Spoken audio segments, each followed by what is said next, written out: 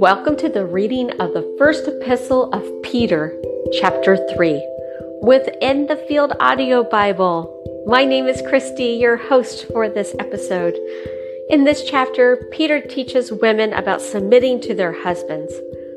If we take this phrase word for word, which the Apostle Paul uses similar wording in his epistles, many angry women will refuse to submit to their husbands. So let's take the word submit and analyze it biblically, or what we say in the hermeneutical sense, adding archaeological context, culture, and God's plan to it. First, in a Christian marriage, the husband and wife submit to each other through the Holy Spirit, committing each other to God. Listen to me again. They commit who? Each other to God. Peter's advice to Christian wives is a new commitment to God, as godly women can win their husbands to Christ simply through their conduct and behavior. She does not have to say a word, but her motions and behaviors will set her apart from ungodliness. Her behavior will add curiosity to her husband, leaving him to want to know more about her faith. It is the woman who can change her husband's life before God.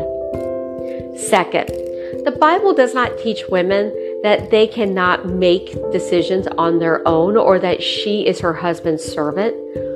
Rather, God shows favor to the couple so that the husband is the spiritual leader of the home, and together the husband and wife are to submit themselves to Christ.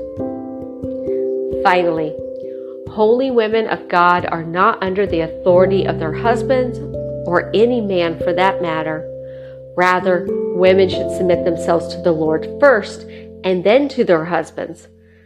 Because the husband and wife come together in marriage before God, they have equal worth before Him.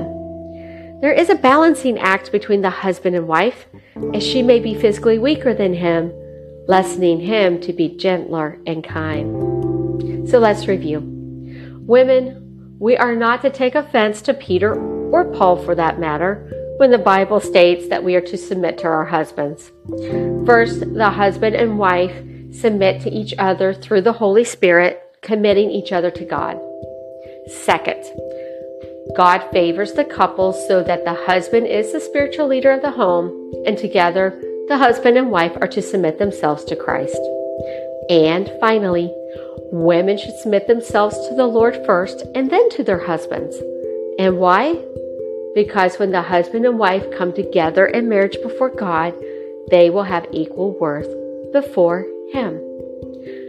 I hope you are in your quiet place with your favorite coffee or tea while enjoying this reading of the first epistle of Peter, chapter 3.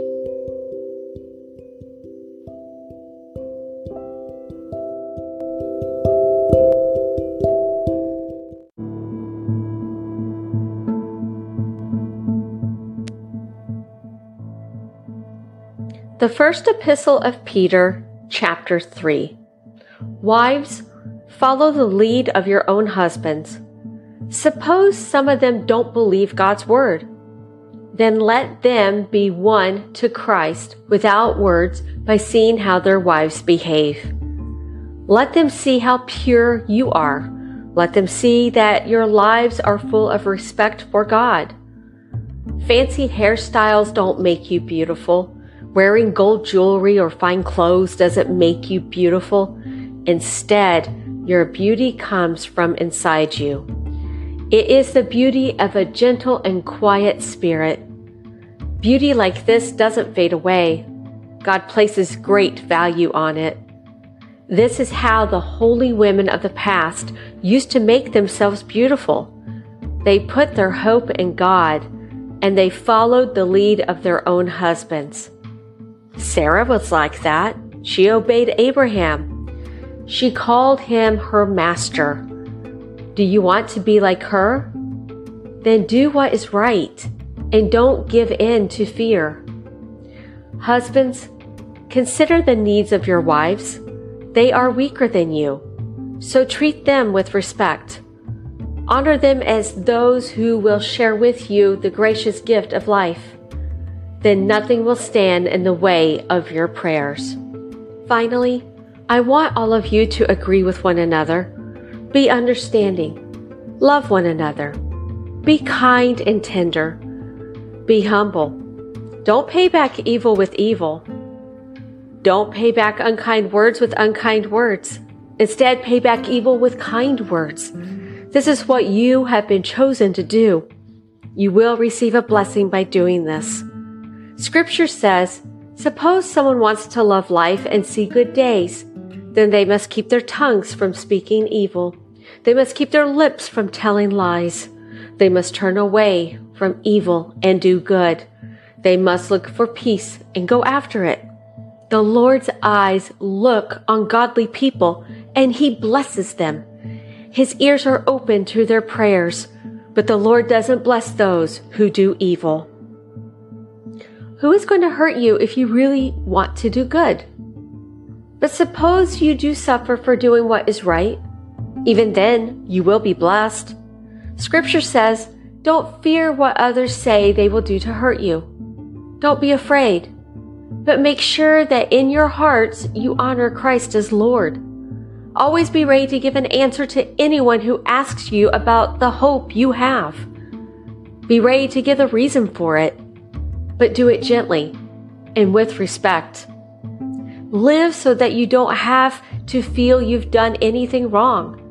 Some people may say evil things about your good conduct as believers in Christ. If they do, they will be put to shame for speaking like this about you. God may want you to suffer for doing good. That's better than suffering for doing evil. Christ also suffered once for sins. The one who did what is right suffered for those who don't do right. He suffered to bring you to God. His body was put to death, but the Holy Spirit brought him back to life. After that, Christ went and made an announcement to the spirits in prison. Long ago, these spirits did not obey.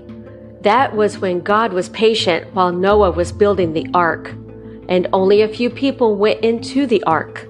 In fact, there were only 8. Those 8 people were saved through water. The water of the flood is a picture. It is a picture of the baptism that now saves you too. This baptism has nothing to do with removing dirt from your body. Instead, it promises God that you will keep a clear sense of right and wrong. This baptism saves you by the same power that raised Jesus Christ from the dead. He has gone into heaven. He is at God's right hand. Angels, authorities, and powers are under His control.